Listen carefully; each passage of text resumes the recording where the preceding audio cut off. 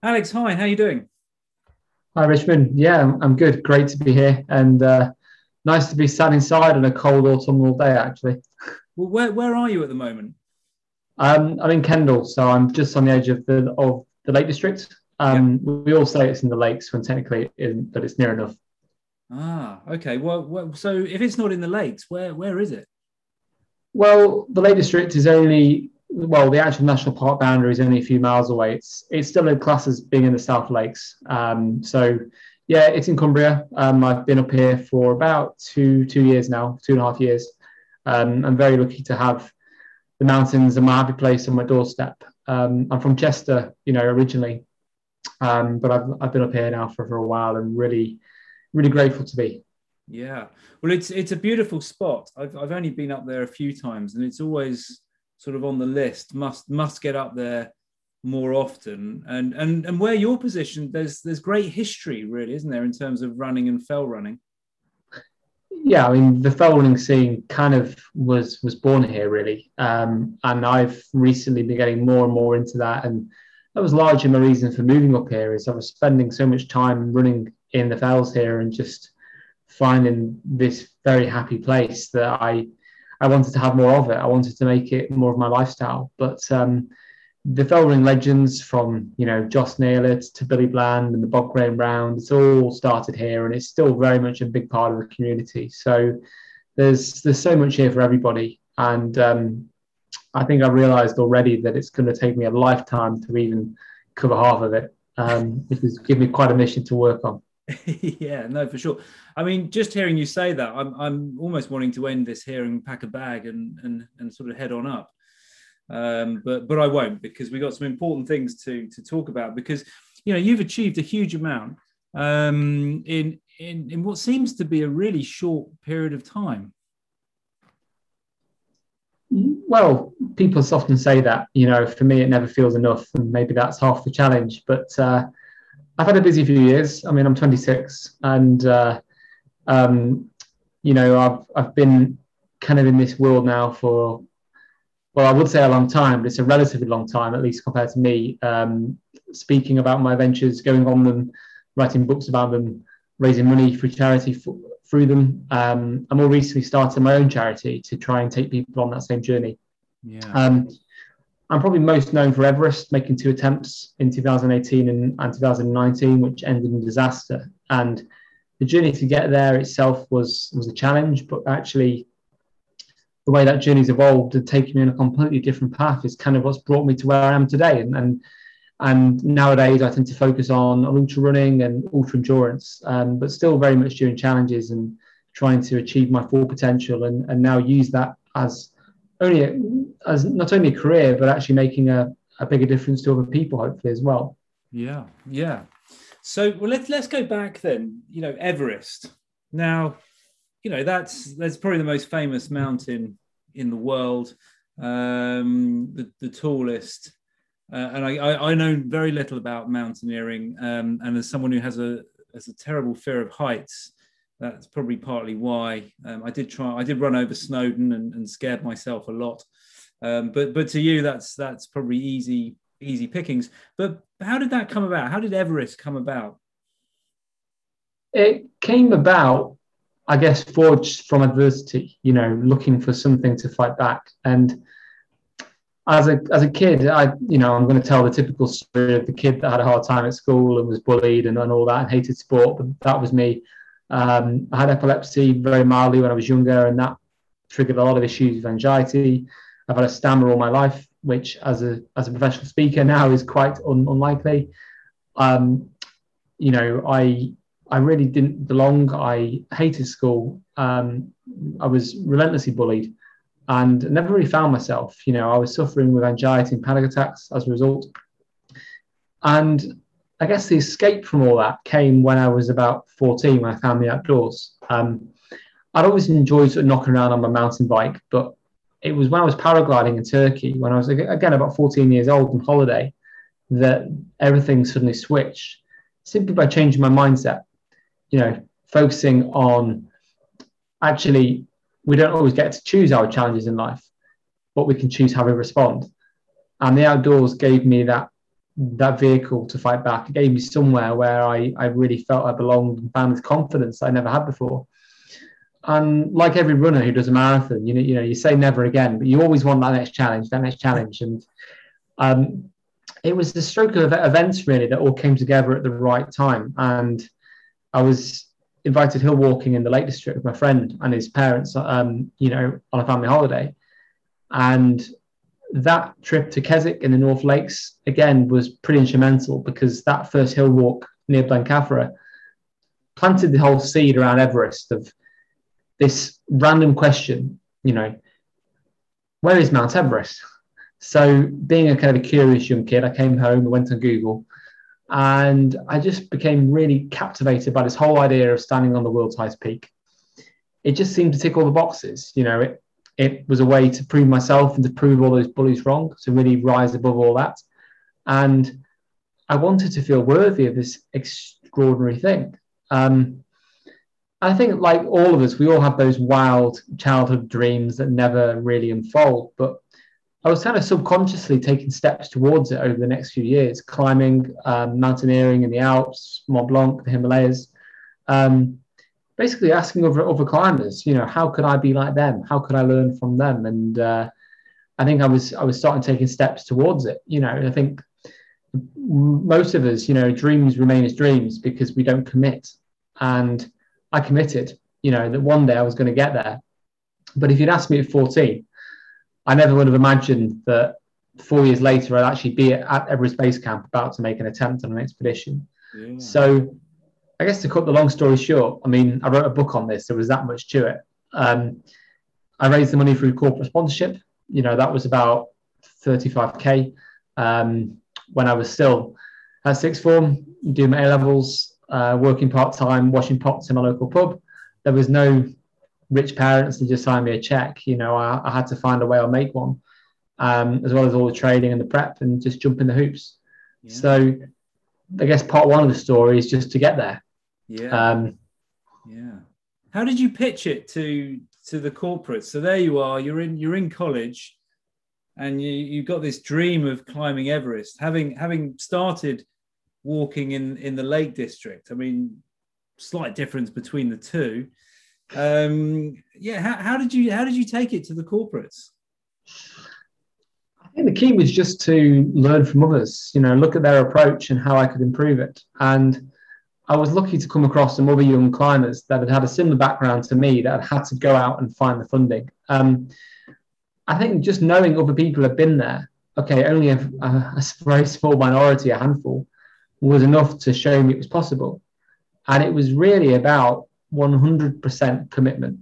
I committed everything. I say everything, but everything I had at the time, which as an 18-year-old is pretty minimal, to making this goal happen.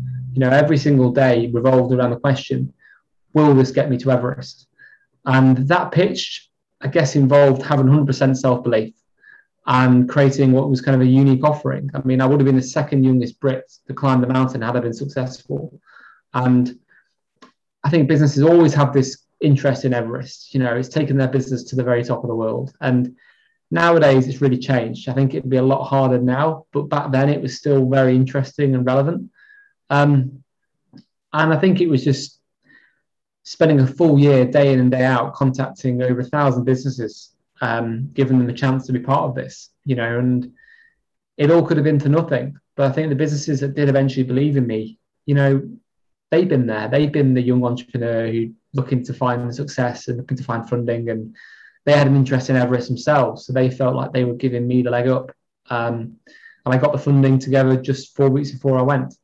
But the success of that was all down to the advice and the mentoring I had, and people that never stopped believing in me. Yeah. Well, were there some particular people who were there by your side, the mentors, coaches? Definitely. My parents have always been very supportive, but they don't really get the outdoor adventure world. My dad's a marathon runner. That's how I got into running, but definitely weren't really in this world at all.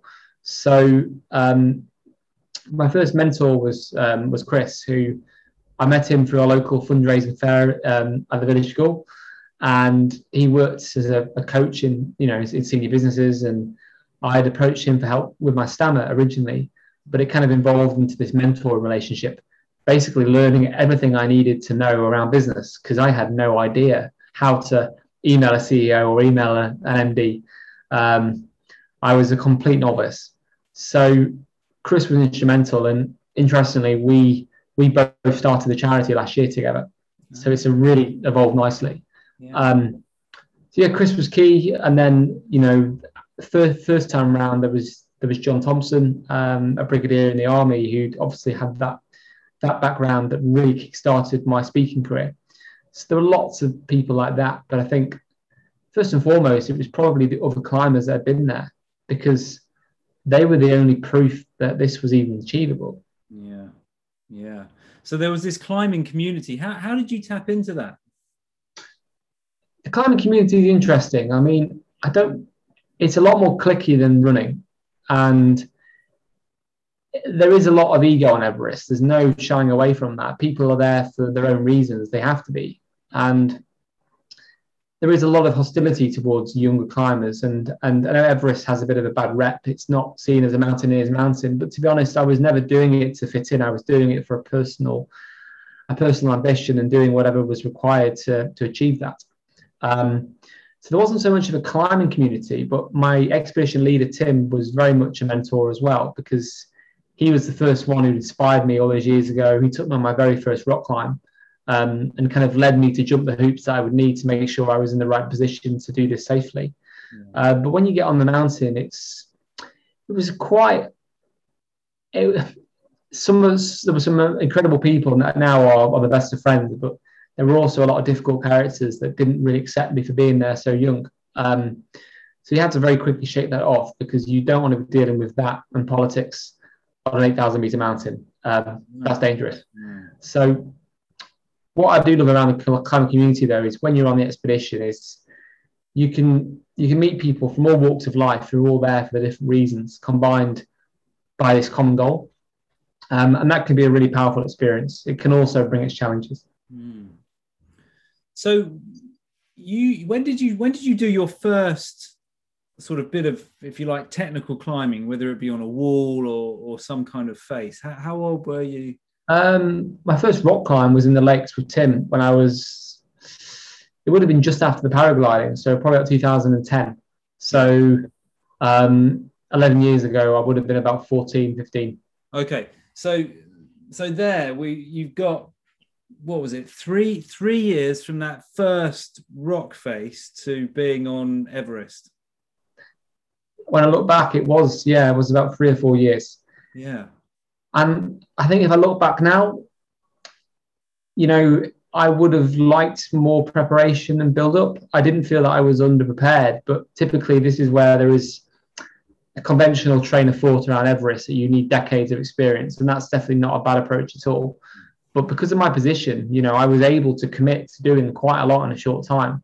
I didn't have a full-time job to work around. I didn't have a family. That was partially part of the rush for doing it so young, is the younger I was, the easier it would be to get sponsorship.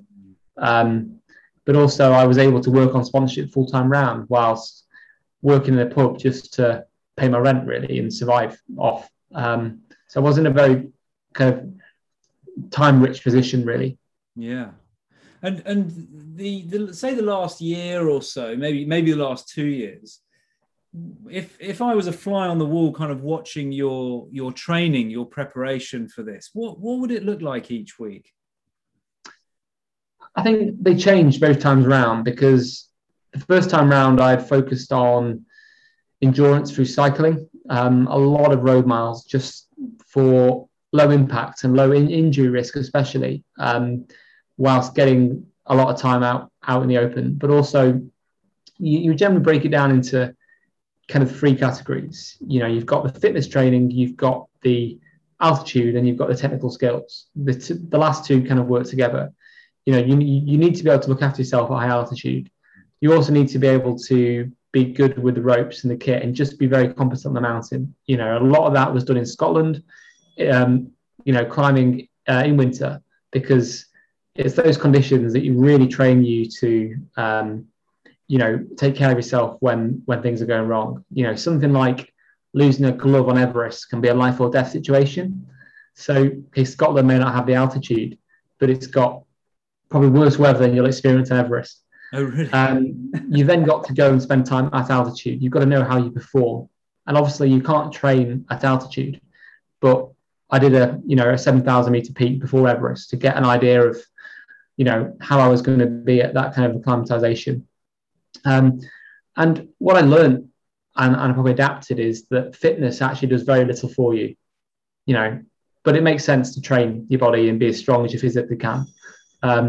So someone's at the door now. Excuse me. This is the off-piste bit.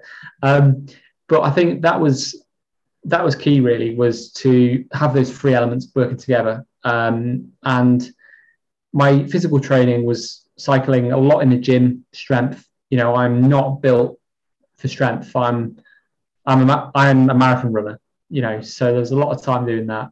The second time round was a lot more in the mountains, and I did some more multi-day endurance challenges in the gap between them, just to train the mental aspects. Because what I really learned is Everest is probably 90% mental, only 10% physical. And it doesn't matter how good you are in the gym if you haven't got the steering wheel to move you forwards. Yeah. Okay. So, I mean, that's a fascinating kind of transition. And then you've taken that lot, all that stuff you've learned over those years, and then you set off. I mean, what was that like setting off? And I guess the first step is getting to base camp. I mean, when you get on the trip itself, I mean, it's like a marathon. When it comes to the day itself, you're never quite rested in the way you'd like to be. Everything happens very, very quickly. With every challenge I've ever had, you never have this perfect period of rest beforehand. It's just a flurry. But when you get on the mountain, you get the mix of emotions, and then you've got you're there for 2 months, and it's 3 weeks alone just to get to base camp. So we take a slightly longer trek in to give us more time to acclimatize. Acclimatization is key. And you're just taking your time. You want to arrive in base camp in the best possible shape. So it's a bit difficult in that sense that, you climb again, you're up on the mountain and you're thinking, how the hell am I going to climb that if I feel like this down here? And it's, it can be, this is where the mental game kicks in, is you've got to be unflappable. You've got to be able to take it a day at a time. But we didn't even get a chance to experience that, because the day before we got to base camp, a huge avalanche killed 16 people. And after a week of waiting around, we had to pack up and go home without stepping a single foot on the mountain. So suddenly all that time, effort, training is just gone. Wow. I mean, was that something that you'd considered, not specifically an avalanche, and tragic loss of life, but the fact that it does seem that the whole thing's quite precarious in that way. At any point you would have to stop. And unfortunately you had to stop kind of before you'd started really climbing.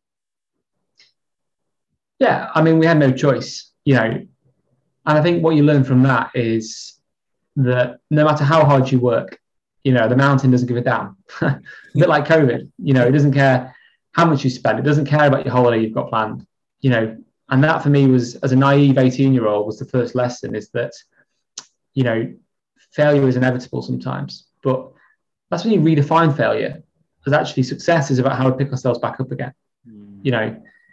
We put so much into this. You train and train, but you can't train for something like that. We couldn't train for the pandemic. So after coming back and kind of licking my wounds and feeling sorry for myself, it was a case of, right, what do I learn from this? How do I come back stronger? I won't pretend I was super positive straight away. It was really difficult, but I just had to take another year out to train even harder to come back stronger. And I think to work on the weaknesses, because I'd really struggled with the altitude. Despite my age and apparent fitness, I was the weakest on the team. Before we even got to base camp, I was in quite a bad way. So that's why I wanted to develop that endurance, that multi-day back-to-back fitness, and putting myself really out of my comfort zone. Yeah. So that involved a number of DAF challenges before going back in 2019. And who could have known that in 2019 it would have been even worse? We'd been on the same team, the same format, and literally just a few hours after leaving base camp for Camp 1, we were hit by the Nepal earthquake, and we were stuck on the mountain for 2 days. We got hit by an avalanche. Sadly, base camp was wiped out, and 3 of our team went with it. We were stuck on the mountain for 2 days, 6,000 meters. Well, I mean, how did you cope with that? You have no choice. And this is where you really learn resilience, is when you're going through the proverbials like that. I think as a 19-year-old, you've got no life experience of that. And you're just in shock, you're going into survival mode. And I think all of us have been living in survival mode at times during the pandemic. We literally just had to focus on what we could control, which is 6,000 meters, at Camp 1, we've got 7,000 meter peaks either side of us. We're being avalanched by aftershocks probably every half an hour. The route down to base camp is gone. We're told to be there for a week. We've got food and supplies for maybe a day or two at most. And all you can control is staying hydrated, staying fueled, your attitude, and looking after each other. Everybody obviously responded differently. I just lay there like a vegetable for 2 days. But when I look back at it, it's very, very difficult to override that. But at the time, to be honest, it was like a blur. I didn't want to be anywhere. I just remember calling my mum on a satellite phone, and there was no news of the avalanche or anything at this point. So I remember ringing her and just saying, well, hearing this kind of relief of, hi, how are you doing? How are you feeling? It's like, right, there's been a problem. Yeah. And then being sworn and cursed at down the phone and feeling my heart break with guilt that there was nothing either of us could do. Yeah. So yeah, you don't cope, you do cope with it because you have to. You have to be there for the rest of the team. Yeah. Yeah. So what was the exit route then? I mean, what happened? We were airlifted off by helicopter, 2 people at a time because the air was so thin, and that was our only real option down. We were up there for 2 days, but obviously we had no idea how long it might take. To be honest, at that point, I'd given up caring. But yeah, we were very lucky to get down, and we came down to base camp to find what I can only describe as a plane crash. I mean, when you think about that experience, and you can't imagine what it's like unless you've been there. It kind of puts so many of the day-to-day, troubles and woes and things people complain about. They're not even in the same ballpark by any stretch of the imagination. So do you find that now you can still appreciate, people when they have what will seem to be minor worries when you've experienced what you've experienced? It's a really good question and good observation as well, because I think personally it makes a big difference. You don't worry about the bus being a few minutes late when you've been on Everest and stuck for 2 days, and physically and mentally what you're capable of. But at the same time, it's all relative. I've been on holiday with my family and they'll be causing a big flap and a big roar because there's a delay or something else happening. And you just become very unflappable. That doesn't mean I don't get stressed over trivialities. It doesn't mean that I don't have days when I struggle to motivate myself. I get stressed over things I know I shouldn't get stressed about. And it's important to remember the people around us only have their own reference point. They only have their own experience. And I don't like it, people saying to me, oh, cheer up, it could be worse, because my resilience isn't always at that level. Yeah. I've got to work with how I feel at the moment in time, and what may be a big issue to somebody else might not be for you. Yeah. So I think personally, but you have to be sensitive to others around you, and I often feel frustrated that I don't have the same resilience that I had back then. But it's like an athlete, you can't be at your A game all the time. Yeah. And I've been in wet, miserable weather over here and just had a massive panic because I've hated it. But in those environments, I had a choice to be there. I'm not trying to survive, so it's a different situation. Yeah. Yeah, I was listening to a podcast, The Way Out Is In, which comes from the Plum Village monastic community in France, and they were talking about Buddhist monks and nuns and the things that they do, and the fact that we all, even if you've had such an experience, even if you've had to have great resilience in that moment, unless you're continually practicing such things, then like any skill, it kind of fades somewhat. I mean, obviously, it will vary from person to person. I'm not sure you can even measure it. But I thought that was a really good point, because you needed a certain type of resilience that very few people will ever really need in their lives. And you needed that then, and you had it. And it didn't just grow in that moment. You had it. And it's probably still there if you happen to be in that situation again. But day to day, you don't really need it. Not to that level. Really good observation again, because no, you're right. We don't have a near-death experience every day, and the pandemic is the closest thing that I've had to it, that anyone's had to it. And I've found that's why I would say I've coped with the pandemic fairly well, because I look for the opportunity. I look for the things I can control. These things are happening probably subconsciously without even knowing about it. And I would love to go back to Everest now with everything I've learned since, from ultramarathons, from other challenges, because I think mentally I would hold it together so much better. And interestingly, some of the guys on our team, have been in the army. They were medics, they were doctors, they were used to that environment. And naturally, when things hit the fan, they were the people you wanted to be around. They were unflappable because they probably had that reference point. I was learning on the job. But you're true that, we don't have to deal with anything quite like that. And I think I'm probably calmer than I realised about the small things. But yeah, I think also you go into kind of a survival mode. You're running on adrenaline. That trying to reach that point is very difficult. Yeah, you need the circumstance, don't you? And well, hopefully you won't have that circumstance. Likewise, yeah. But going into then the ultra running, and then 2020, your challenge, Three Peaks Challenge. Where did that idea come from? Well, maybe just to start with the Three Peaks run, is my most recent big thing.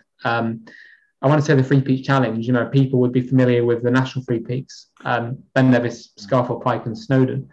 But I decided to do it a bit differently and run the entire distance between them, and obviously climb the mountains as well. So about 450 miles in 9.5 days, 17 marathons.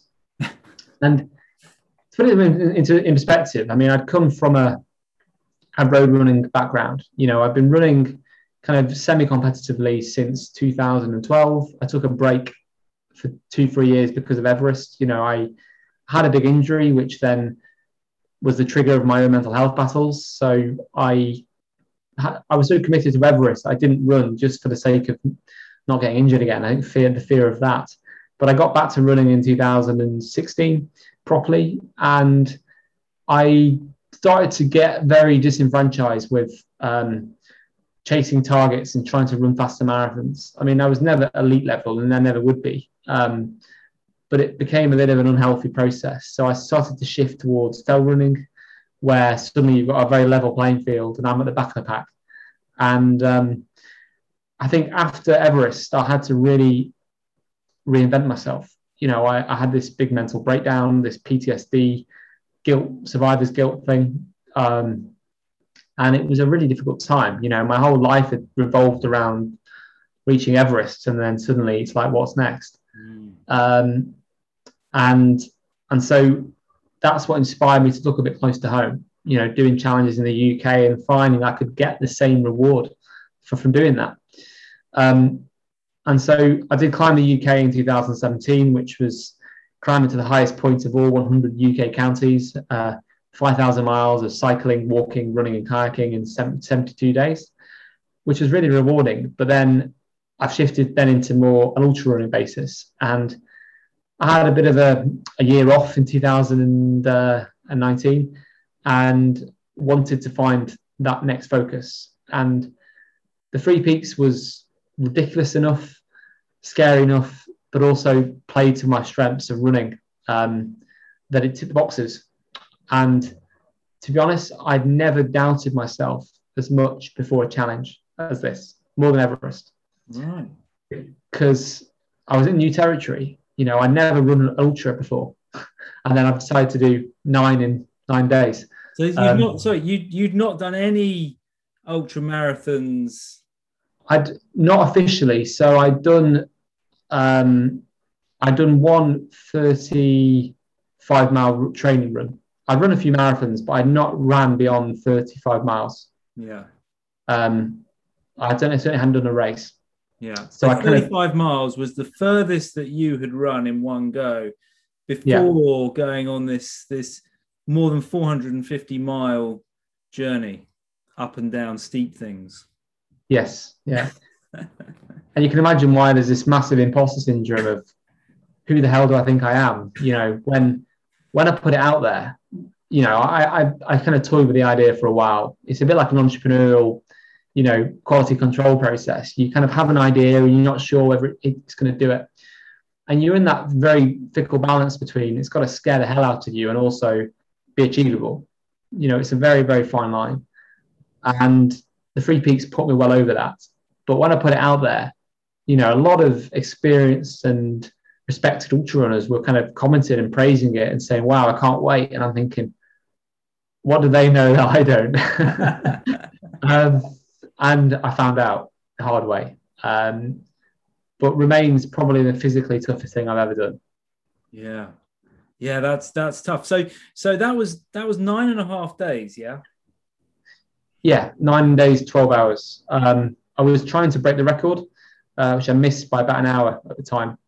But yeah, I mean, I'm running on average 50 miles a day. 50 miles a day, 9 days. And let's make it clear, this is not running on the flat either. This is going, There was a lot Damien would say, lumpy terrain. Yeah, definitely in Scotland. Day one had about 10,000 feet of ascent and 50 miles and Ben Nevis. But there was a lot of flat tarmac. And to be honest, it was the tarmac that broke me because I hadn't really trained. Well, you can't train for that. But most of my running now is in the fells and on the trails, which has really reduced my injuries. But when I hit the tarmac on day 2, it was like I'd been hit by a bus. Because I wasn't conditioned for it. Yeah. There was a lot of flat tarmac, especially towards the end. So basically just running on road to get from one place to the next. Yeah. Until Snowdon at the final hurdle. Yeah. And you were self-supporting, was that right? The plan was to be entirely self-supported, and that very quickly fell apart because I realised what I'd bitten off. I had people running with me. I had people in support car for probably 75%, 80% of the journey. But I didn't have like a dedicated vehicle all the way. I was calling on favours of friends fairly last minute when I started to struggle, and day 4, I could barely run more than 10 meters at a time. The pain in my shins was like I'd been hit by a hammer. And this was running on the road mainly. Yeah. And every day another body part went, and it defies logic. You think, how on earth am I going to be able to carry on another 50 miles, let alone 5 miles? But there's always a plan B. This too will pass. And there was always a way around it. A lot can change in a day, and the support came at the right time. And even just seeing a physio or a sports massage was enough to get me going. Yeah. You really got to defy any medical logic because day 2 I had tendonitis in my feet. Day 3 was my knees. Day 4 was my shins. Day 5 I fell down the stairs and pulled the peroneal tendon. And the resilience of the human body is just astounding. Yeah, I mean, as you probably know, I've got quite an interest in that. And ultra runners provide, superb examples of that. And it's interesting, we say, and you use the phrase, defying kind of medical science and all of that, or maybe it's not science, it's just medical ideas. And maybe those medical ideas are just wrong. Because if you're running 450 miles, I mean, in essence, of course, you're going to get some sort of tendonitis. Yeah. But does it mean that that's a problem? Does it mean you have to stop? Well, clearly, no. Now, you're not going to advise people to do that all the time. This was for a particular event, knowing that it was going to come to an end and then you could rest and recover. But I think it demonstrates such a huge amount about our ability as human beings. Definitely. And it's a really fascinating subject, because I think ultimately it's always going to come down to the individual and how much they want something.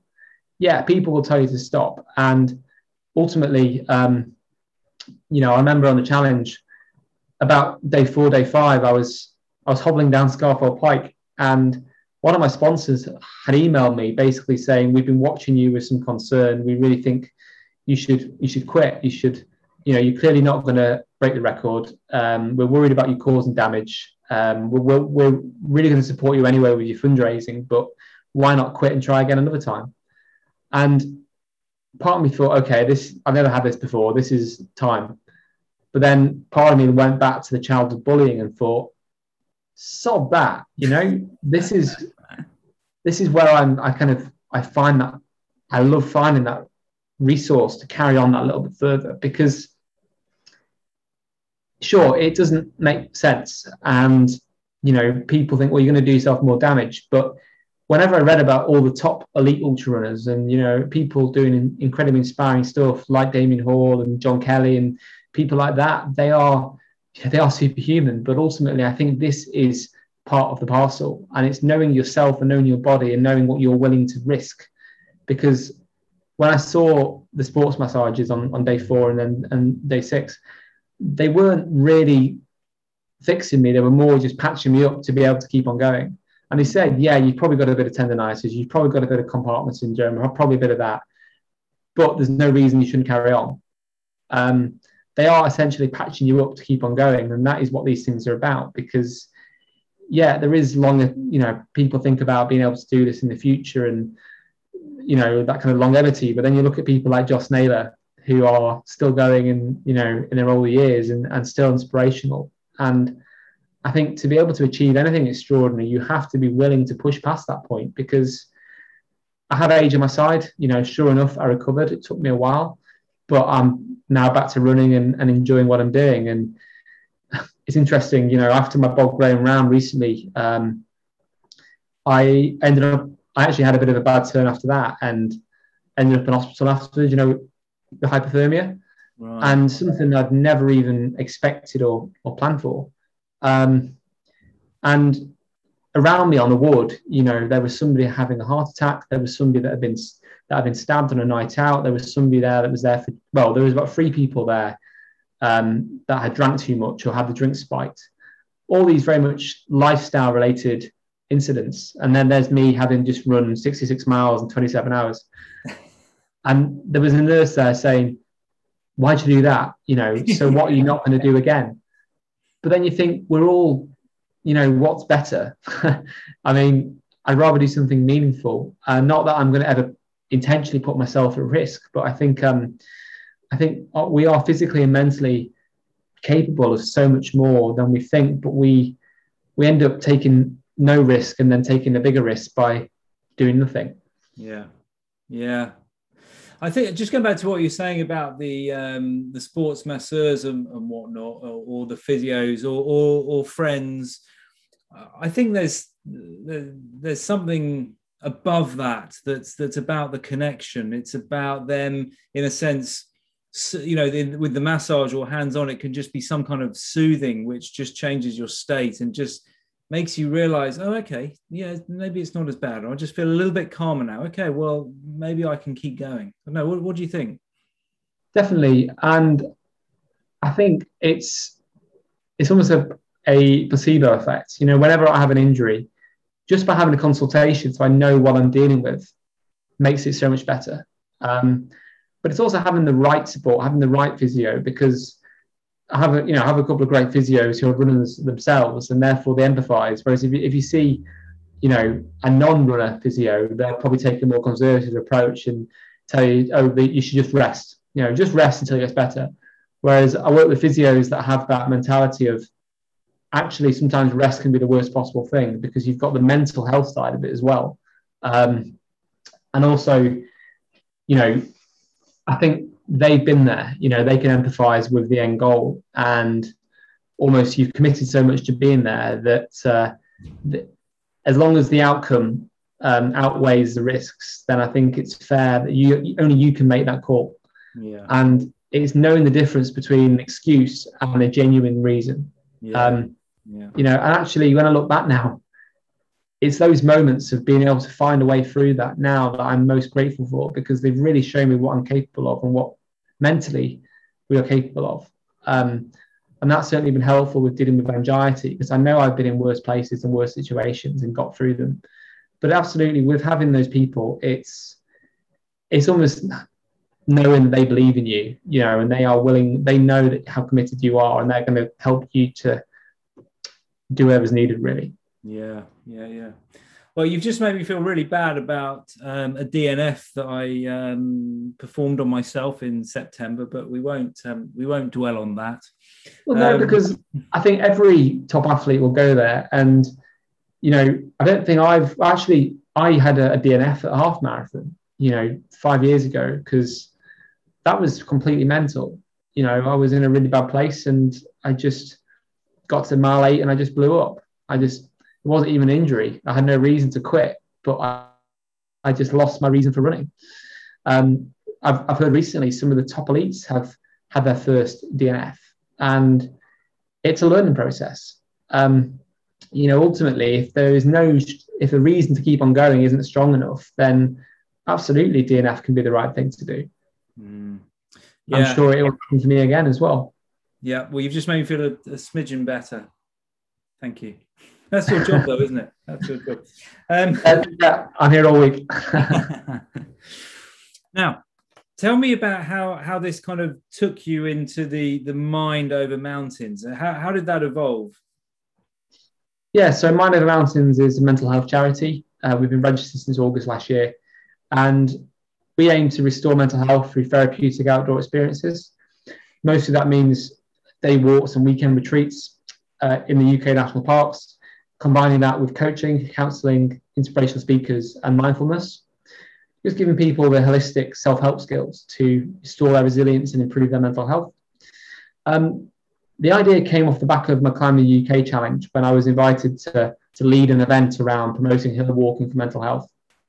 And from that, we did this weekend in the Lake District, Skiddle House, with a company called The Venture Uncovered, who they're doing some really cool stuff actually around impact events for the climate and for social change. And that weekend was something so much more than just hill walking, because we know it helps to exercise. We know we feel better for getting outside, but how can you create sustainable change from that? So that weekend was really inspiring us, just the difference it had on people by kind of combining these elements. So me and Chris, my mentor, he's a coach and a counsellor as well, decided to set it up as a charity so we could do more of these events on a more charitable basis. And we've kind of gone from there, but obviously then we had COVID to deal with. So we adapted the weekend into like a one-day walk, same benefits, but taking it all over the UK. And people pay to come on the events, but obviously we have bursaries for people that are in financial hardship, so that everybody can afford, the support that they need and deserve, because we believe everybody should have access to these places.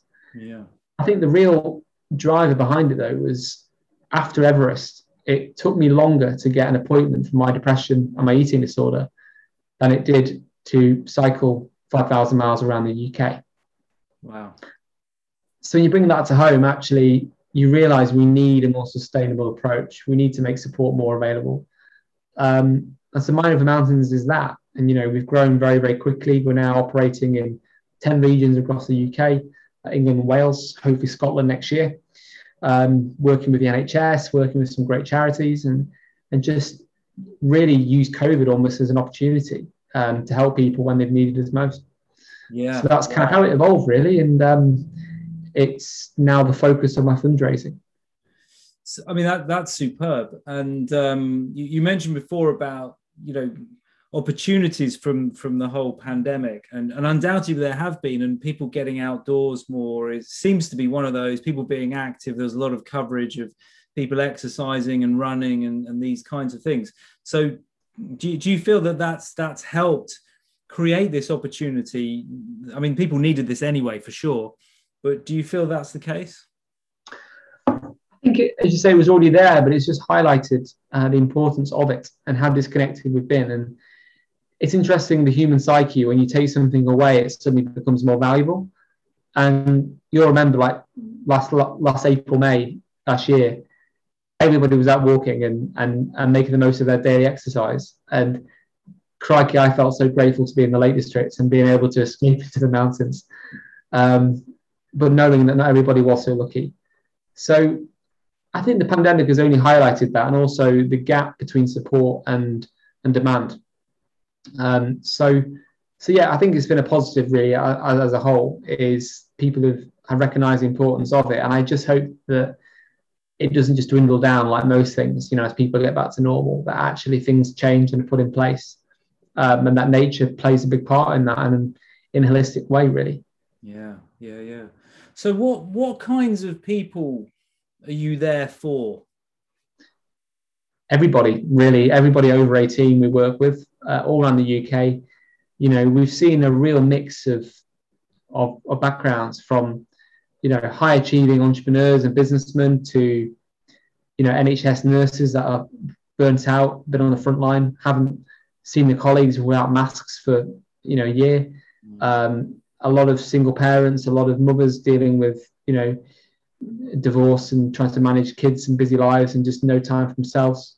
A lot of social anxiety. People have almost been very overwhelmed by the whole pandemic isolation. I don't want to say everybody, but that is literally everybody. We don't, mental health doesn't discriminate.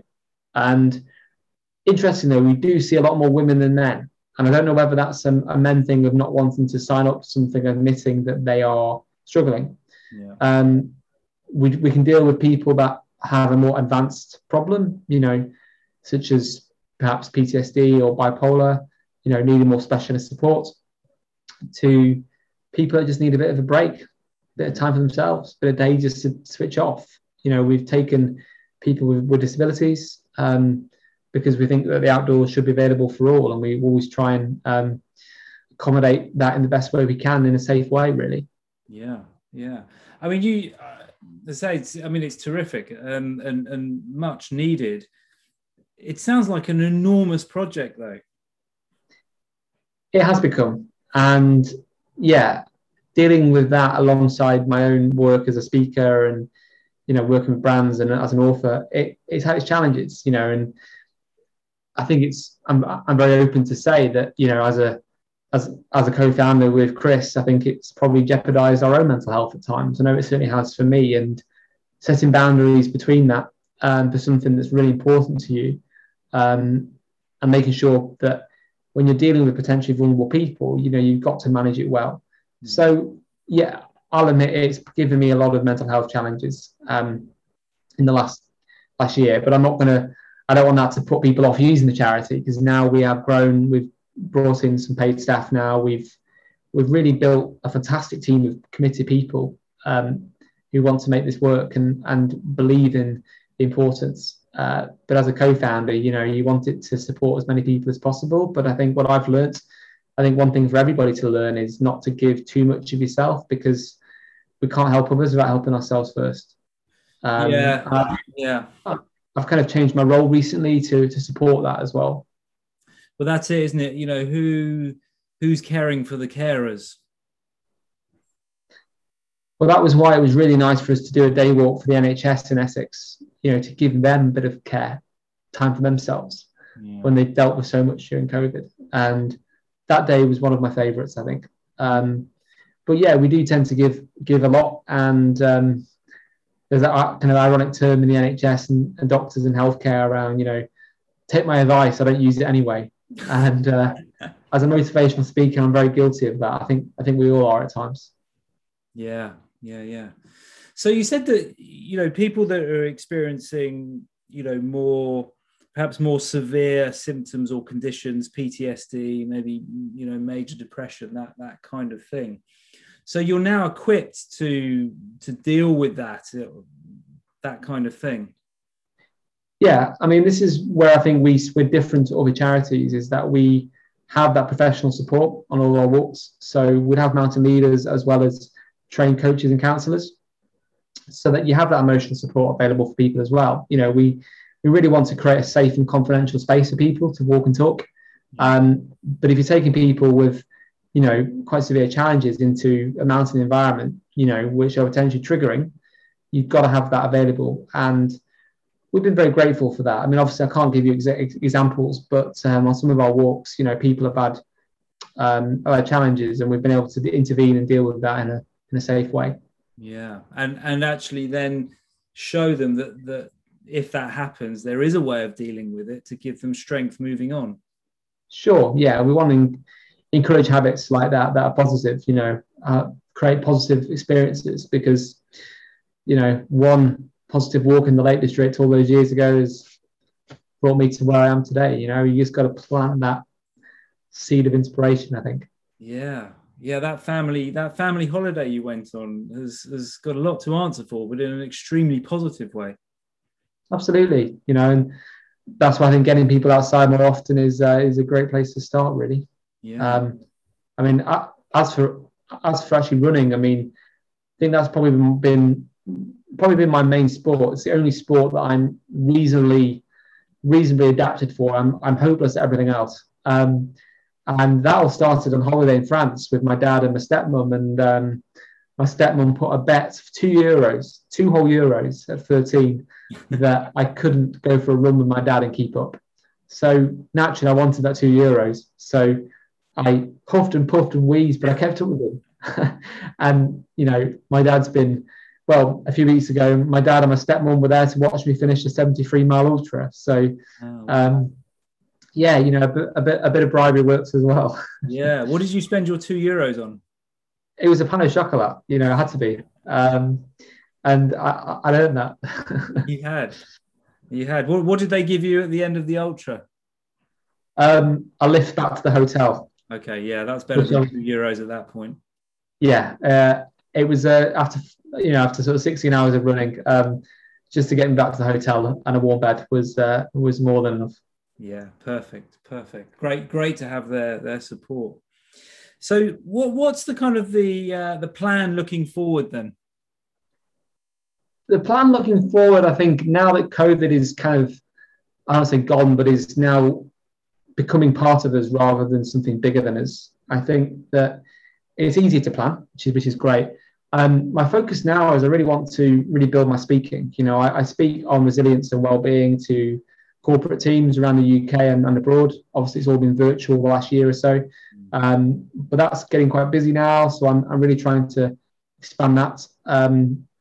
As I said, my role in the charity is kind of changing, so I'm looking more to open the doors and get the vision out there to everyone that needs it. But I think at the moment, I'm dealing with a lot around, you know, burnout and managing my own expectations and just trying to take care of myself. So that's an ongoing process alongside all this. But I think from an adventure perspective, you know, there's no bucket lists now. It's more about constantly raising the bar. And I've not really ran at the level I want to for a long time. I'm nowhere near the times that I was running a few years ago because I've not been committed. I mean, this year I've been committed to a Bob Graham round, which I did in August, and then this ultra race. But I need something bigger again, like a Three Peaks. I need to think of something of that level. And I've got a few ideas that I'm toying with, but it's going to be next year now that we're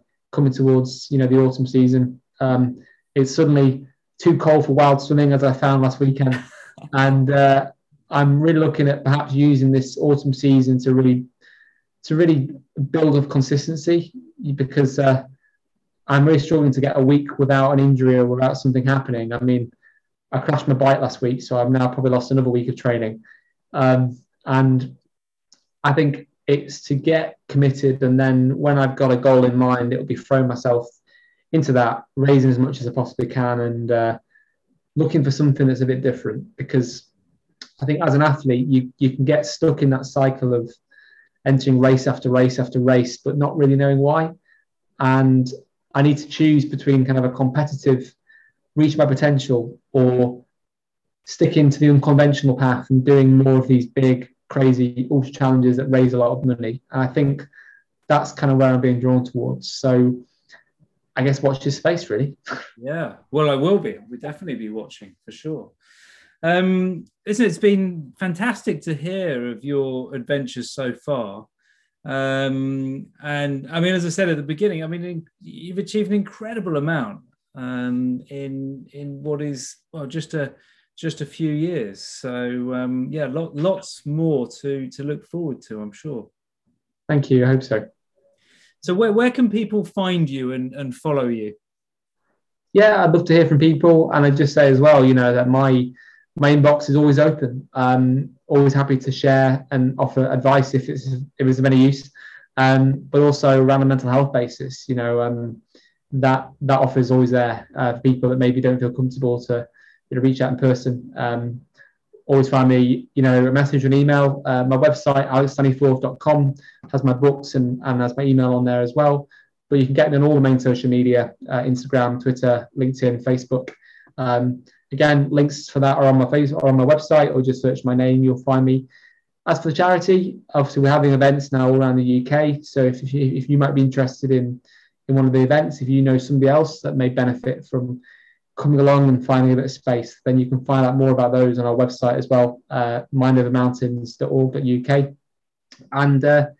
And yeah, I think I just really would love to hear from people, and thank you for the opportunity to share a bit of the story, and look forward to hearing more episodes as well. Brilliant. Thank you very much. Cheers, Take care. guys. Cheers.